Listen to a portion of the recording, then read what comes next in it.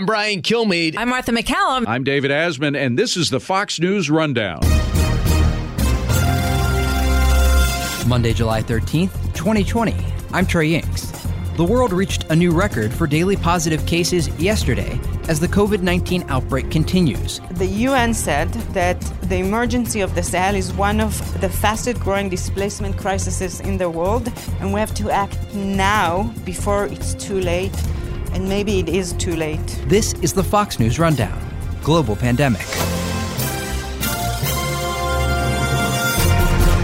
Yesterday, with more than 230,000 positive tests coming back in a 24-hour period, the world saw the highest number of daily cases since the coronavirus outbreak started. Although hotspots for the disease have shifted around the world. Over the next few minutes, you'll get the latest headlines on the global COVID-19 outbreak and hear from Yonat Freeling, a senior Fox News field producer, about important stories over the past few months not related to the virus. Each Monday, we'll have the news you may have missed amid the coronavirus pandemic. Starting first with COVID-19 updates. Brazil, for example, is approaching 2 million total cases and currently has seen more than 72,000 people die of the disease. Brazil's president, Jair Bolsonaro, has received heavy criticism for downplaying COVID-19. Last week, he contracted coronavirus and appeared before reporters without a mask. Brazil's mortality rate is second only to the United States. Now to Mexico, that has reported 35,000 deaths from coronavirus. The Mexican mortality rate has now surpassed that of Italy, one of the initially worst-hit countries. With limited testing taking place, analysts say the true death toll is much higher in Mexico. A review of funeral home data by Reuters in May showed deaths were being underreported by half. Finally, in South Africa, an alcohol ban has been reimposed as new cases are spiking and authorities are trying to limit social events. The country has well over 250,000 cases as the government is maintaining a level 3 restriction. This means a countrywide curfew will go into effect once again today and social activities will be restricted. The South African government expressed concern that the population isn't taking COVID-19 seriously enough. These are all extremely important updates, but there are also other major stories developing around the world. Talking about Hagia Sophia, which is a beautiful landmark in Istanbul, in the heart of Istanbul. This is Yonat Freeling, a senior Fox News field producer. She joins us today in studio. It started out as a church, and then was converted in 1453 to a mosque. And then now it has been one of the most prominent tourist attractions. And over the weekend, the president of Turkey, Erdogan, has defied the court decision that it will stay as a monument and a museum and decided to convert it back to a mosque. And, of course, an active mosque so people would come and pray. He did promise that people from all religions would come and see this remarkable UNESCO World Heritage Monument. However, a few hours after he has decided it, police has put around blocks and deterred people from coming in. The Christian world, as well as the international community, has expressed the concern about it, and Pope Francis said on Sunday Mass that he's pained by the Turkish decision.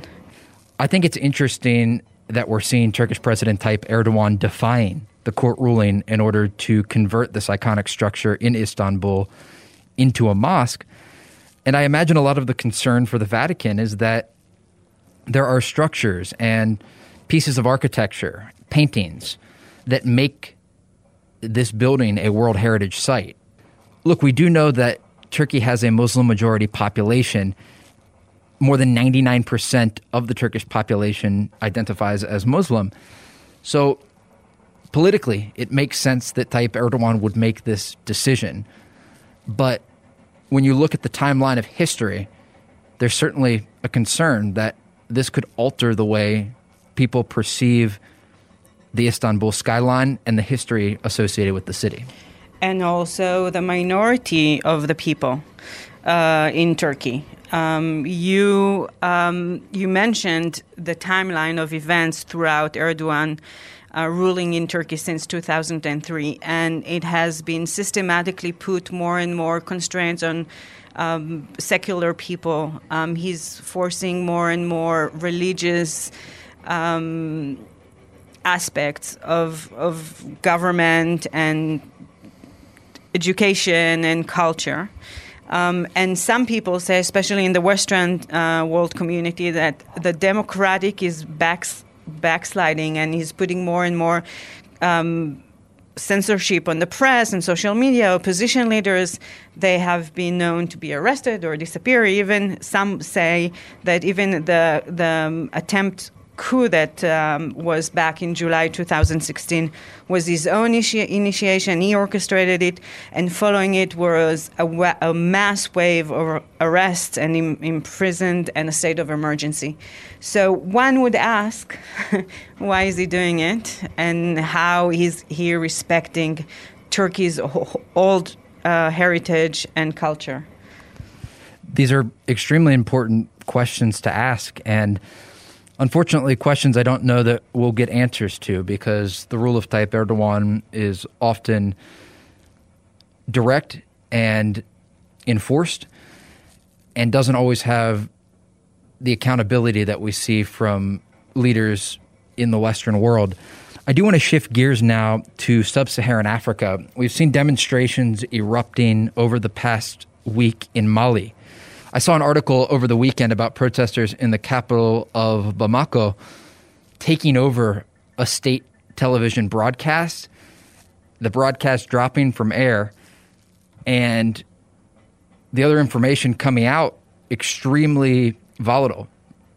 Violence erupting in the streets, police using live ammunition, firing tear gas and live rounds into crowds. What do we know about these protests in Mali? You mentioned the taking over of the TV station.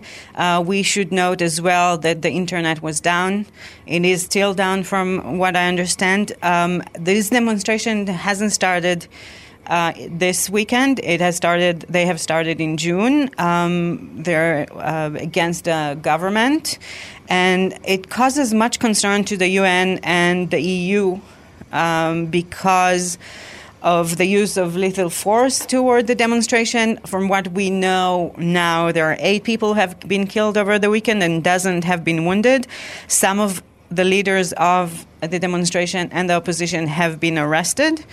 Mali is part of the Sahel, which includes countries like Nigeria, Burkina Faso, Senegal, Nigeria, Algeria, Cameroon, and Chad. And it's a belt that is inflicted with constant violent incident from Boko Haram that we've seen in Nigeria and Al-Qaeda-affiliated groups.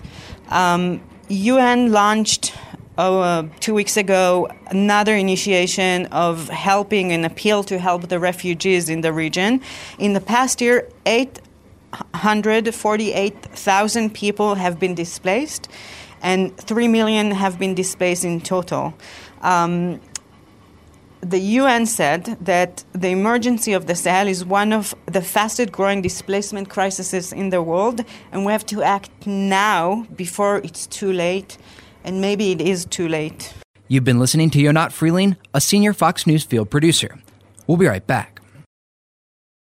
Shifting gears here, you talk about stories that are forgotten and not covered in the media. And one story we discussed over the weekend, global warming. This is a topic that is ongoing as an issue. There are activists all over the world trying to raise attention about what is happening in the Arctic, what is happening with rising temperatures. And what I find interesting about this discussion through the lens of the COVID-19 pandemic and what we're watching unfold around the world is the ability for scientists to gather more data about how bad global warming actually is and how urgent the pressure is on the international community to act. I guess the larger question is, how has the current environment, whether it involves travel or geopolitical situations that have unfolded as a result of this pandemic, affected the world's ability to get a clearer lens about global warming and the results of human action? Trey, first of all, thank you for raising this very important issue. And you are right. It's not getting enough attention. And when we do get the images of a glacier melting, it's probably too late to do anything. What we've seen during the COVID-19 pandemic and what the University of Sydney, Australia has released only today, we saw a significant drop of the amount of greenhouse gases, the ones that are linked to global warming. The last time such a significant or even lesser one than this one was in 2009. During the pandemic, everything stopped almost immediately. Flights, we were quarantined to our houses. Not many factories were working. And so we saw a very sharp decline of pollution. But it's not enough. Now we're going back to reality and to our normal activities, and we need to pay a lot of attention on how we're doing it with taking into account the environment. Just 2 weeks ago, on June 3rd, the temperature in the Arctic Circle have reached an all-time high of 38 degrees Celsius and 100 degrees Fahrenheit. It's 18 degrees higher than the average. While sometimes we do see heat waves in the Arctic, this specific one was longer and in a bigger scale than usually happens.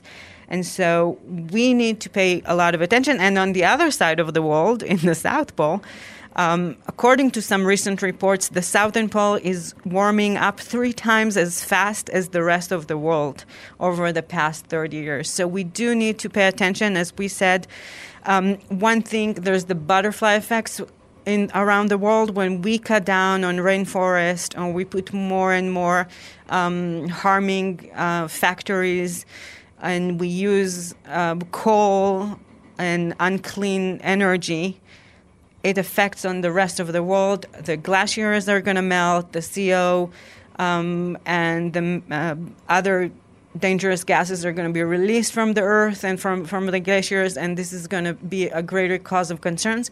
And we need to think of what we're leaving to our children and our grandchildren. And also wrapping up with COVID-19, we understand now that a higher pollution might harm the chances of recovery for COVID-19 patients. And so we need to take that again into consideration and account. Absolutely. I think that we've seen some incredible images in cities around the world where they were so filled with smog before, and you can now see mountain ridges off in the distance and monuments from across cities that you couldn't previously see just simply due to pollution caused by humans. One final story quickly I wanted to get to, our good news story of the day. We've got some space developments in the Persian Gulf. Tell me about this and what people have to look forward to when it comes to the next age of space travel. I'll start with the HOPE probe, Amal. It's going to be launched in 2 days from now on July 15th, shortly after midnight here local time in the United Arab Emirates in the Middle East.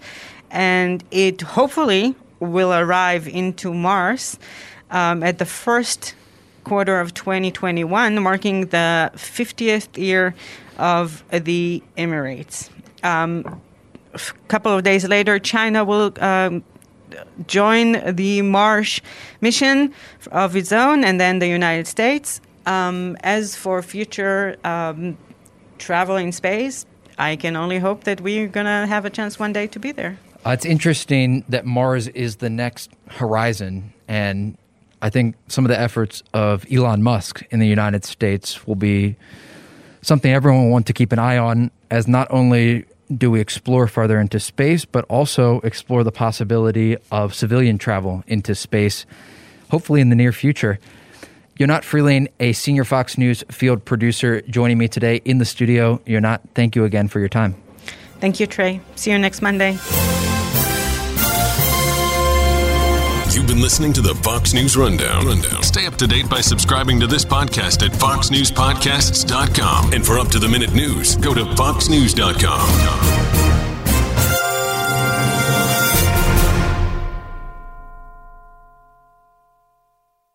The Fox News Rundown, a contrast of perspectives you won't hear anywhere else. Your daily dose of news twice a day, featuring insight from top newsmakers, reporters, and Fox News contributors. Listen and subscribe now by going to foxnewspodcasts.com.